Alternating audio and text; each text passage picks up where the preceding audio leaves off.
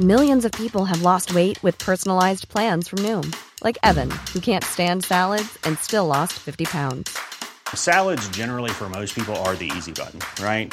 For me, that wasn't an option. I never really was a salad guy. That's just not who I am. But Noom worked for me. Get your personalized plan today at Noom.com. Real Noom user compensated to provide their story. In 4 weeks, the typical Noom user can expect to lose 1 to 2 pounds per week. Individual results may vary.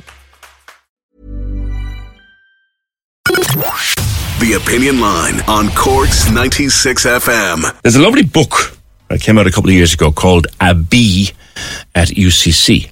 It has been followed now by a sequel called A Tree at UCC. And they are written and put together by the head of the UCC Visitor Centre, who was also the man responsible for selling in 3-inch square pieces the floor of the old college bar. He's up to all sorts of knacks at UCC and recently became a father of twins, and he's very public about his joy of life and the joy he takes from life.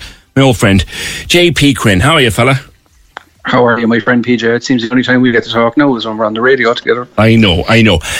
First of all and foremost, how are those gorgeous kids?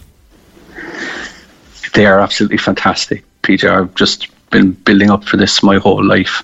Corazon and Joseph, we waited so long for them, and everybody keeps saying, you must be so tired and you're so knackered and everything, but I will never ever complain a day in my life with these babies because they've brought us so much joy. My wife and I, Belsie, were just so in love, and it's just strengthened the bond between ourselves even more as well. I just adore her. She's the most amazing woman and the most amazing mother. I'm just so in love, PJ, I'm delighted for you, mate. I remember when you said on your social media that you discovered it was going to be twins. That moment, I was there myself 20-something years ago. It's some moment.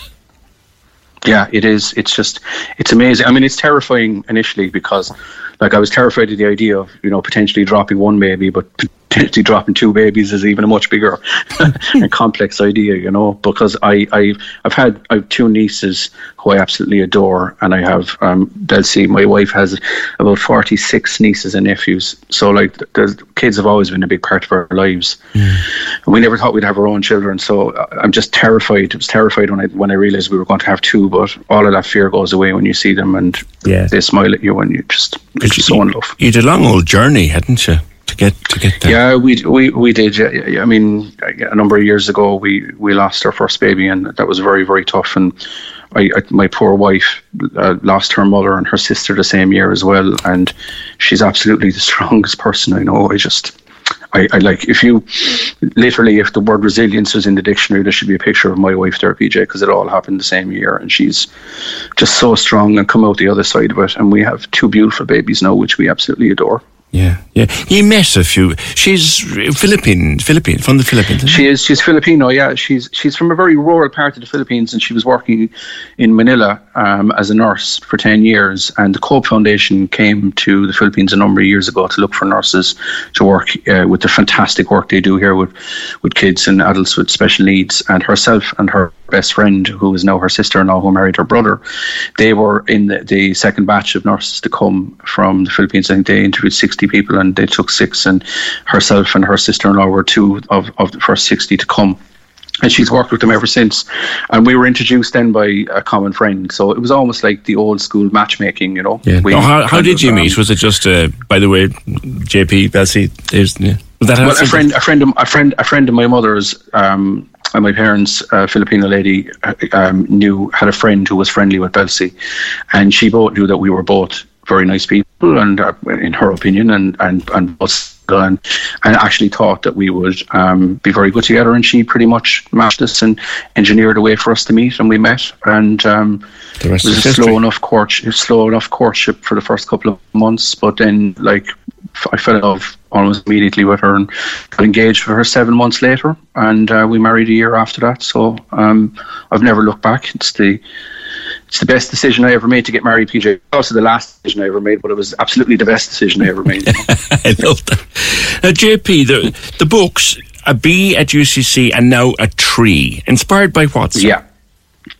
Well, as you probably know, UCC is one of the most sustainable universities in the world. We're ranked 8th in the world for sustainability in aiding the United Nations around achieving their sustainable development goals.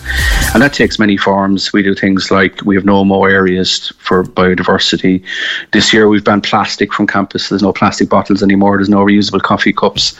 We've divested all stocks and shares from fossil fuels. We make honey from our own hives. We grow our own vegetables. So we really are kind of leading in the way of sustainability. And that kind of inspired me during lockdown 1 to think about how we would, I'm a born storyteller, that's what I do, how we could tell that story. And the story of the honey was one that we would do. And I had worked with Charlie Ruxton, who I'm sure you know. I do well, yeah. The most talented graphic designer and illustrator on a colouring book.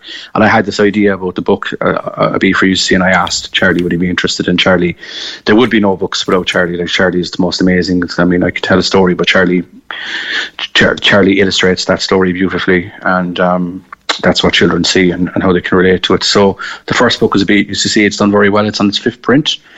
And I just decided that, I had done so well that there was more stories to tell. So A Tree at UCC is the second one, and kind of inspired a little bit by the introduction of what are commonly called the robot trees outside the library on Patrick Street, which I'm sure you would have had people talk about on the show. Filled many hours about it, JP, yeah. And I just decided that, I would look at trees. We have an arboretum here of a collection of trees. We have 2,500 trees on campus, including, things like the California redwoods outside the library and the rarest tree in the world, the Nobilis volvulus, which is on the lower grounds. And we have weeping willow, London planes, lots of different types of trees. And I just thought that maybe that would be the next way to look at trees, the story of trees, the trees on campus, and what trees do for us as a race and for people and for civilization. And I thought that that would be where we would go next. So that's what has come from that, A Tree at UCC. Yeah, the story is about 2 trees that overhear the scientists talking. Yeah. So there's two ecologists are talking about the robot trees, because look, I mean, we would say up here, that any attempt to kind of improve the environment or sustainability is good, but some attempts are better than others. Like, so, if you really were serious about improving air quality in the city centre, one of the ways to do it would be to ban cars in the city centre and to plant real trees. Like, if you look around and look at Spain and look at other parts of Europe, the city centres have trees in all of these places. Mm-hmm. So, well, I'm not opposed to the idea of robot trees. I'd love to see more trees to actually do the job naturally, planted as well too, and cheaper to do that, So that's where the story came from. It's a little bit of a riff on, how children can misinterpret things when they hear it, because they think the robot trees are actual robots that have come from outer space. And that's kind of where they kind of start to react to that. So, because kids are brilliant, as you know, they can hear something but completely misinterpret the way it is, Writing is something you've always wanted to do, isn't it? Hey, it's Danny Pellegrino from Everything Iconic. Ready to upgrade your style game without blowing your budget? Check out Quince. They've got all the good stuff, shirts and polos, activewear, and fine leather goods, all at 50 to 80% less than other high-end brands. And the best part? They're all about safe, ethical, and responsible manufacturing. Get that luxury vibe without the luxury price tag. Hit up quince.com/upgrade for free shipping and 365-day returns on your next order. That's quince.com/upgrade. Yeah, I always wanted to do it. I had a notebook for years, and on the cover I just had one note on it, which is, I know it's inside me somewhere. And it stayed empty for years. And it's only when we lost the first baby, I sat down and I wrote about how I felt, and I haven't stopped. So it was the catalyst for something, It was the catalyst for something. And I joined a writers group, and there's 2 very, very accomplished writers, Madeline Darcy and Danielle McLaughlin, who are very, very great, celebrated, award-winning writers in the city, kind of, took me under their wing and have really encouraged me, and I owe it all to them, really, in terms of... They say there's a book in all of us. I'm so grateful for them. There is, and if you look at Iceland, 1 in 3 people in Iceland have published a book. Wow! So there's data to back that up as well, that there is a book in nearly everyone. You're doing a reading, I think, at the library tomorrow as part of World Book Fest. I mean, there's a moment you didn't think would come, fella. Yeah, Cork Word Book Fest. Yeah. We were there last year with the first book, and we're here with the second book this year. So, I mean, if you told me 5 years ago that I would have had 2 readings alongside celebrated authors, I look at some of the writers that are involved this week, and I go, God, I'm on the same bill as these people. I couldn't believe it, and I can't. It's like I can't stop now. I'm halfway through a children's novel, and I have another 3 UCC book projects that are sketched out as well too, with some more kids' books as well. And then coming right back to reading to your own 2 small children. I know you do a lot of it. I do. Well, they spent nearly the first 2 months of their life in the neonatal department in the COMH. And if you hear the word angels, like, these people are superheroes. What they do for those babies, they're absolutely amazing. We'll never forget what they did for our babies.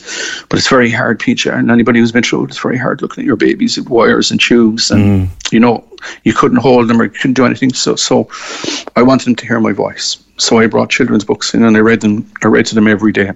And I wanted to hear my voice, and I wanted them to hear stories. And I'm getting the first print run of the second book is arriving today, and it'll be a very special moment when I go home this evening and read that book to my own children, because I never thought I'd be here, and I'd never thought I'd get the opportunity to do it. Well, I'm delighted for you, fella. I'm delighted for you. And we'll talk another day about the clocks and the squares of the floor, and the fact that you can't be left alone around a skip now in UCC because you start making something new. Well, you see, that's what life is about. It's about finding things that people think have no value. And I think everything you said at the start, that I'm very, public about my joy of life. And I mean, I love Twitter, but Twitter is a very bleak place. And I feel that when you're happy, you should try and share that happiness. And I do that with my work, and I do that with my babies and with my life. And I'm trying to counteract the negativity that's out there. I'm so happy, and I just believe that everybody and everything has value, and that includes things that are thrown out in the skip as well to people. And that's what I try and do with my life. That's the focus of my life, is to acknowledge that everybody has value. Well, what you do brings joy and brings a smile to people every day through your social media, JP, and it's lovely to talk to you, and congratulations on your second book and on those 2 beautiful children. My best to Belsie, a lady I've never met, and that I must fix very, very soon. JP Quinn, head of the UCC Visitor Centre, publishing his second book. Congratulations, my friend. Cork's 96 FM.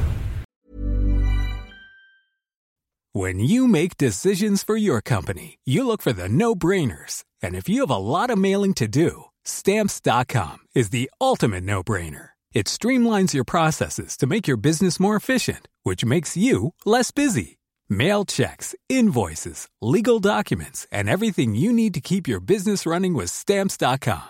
Seamlessly connect with every major marketplace and shopping cart. Schedule package pickups and see your cheapest and fastest shipping options from different carriers, with rates up to 89% off USPS and UPS rates. And with the Stamps.com mobile app, you can take care of mailing and shipping wherever you are. Make the same no-brainer decision as over 1 million other businesses with Stamps.com. Sign up with code PROGRAM for a 4-week trial, plus free postage and a free digital scale. No long-term commitments or contracts. That's Stamps.com. Code PROGRAM.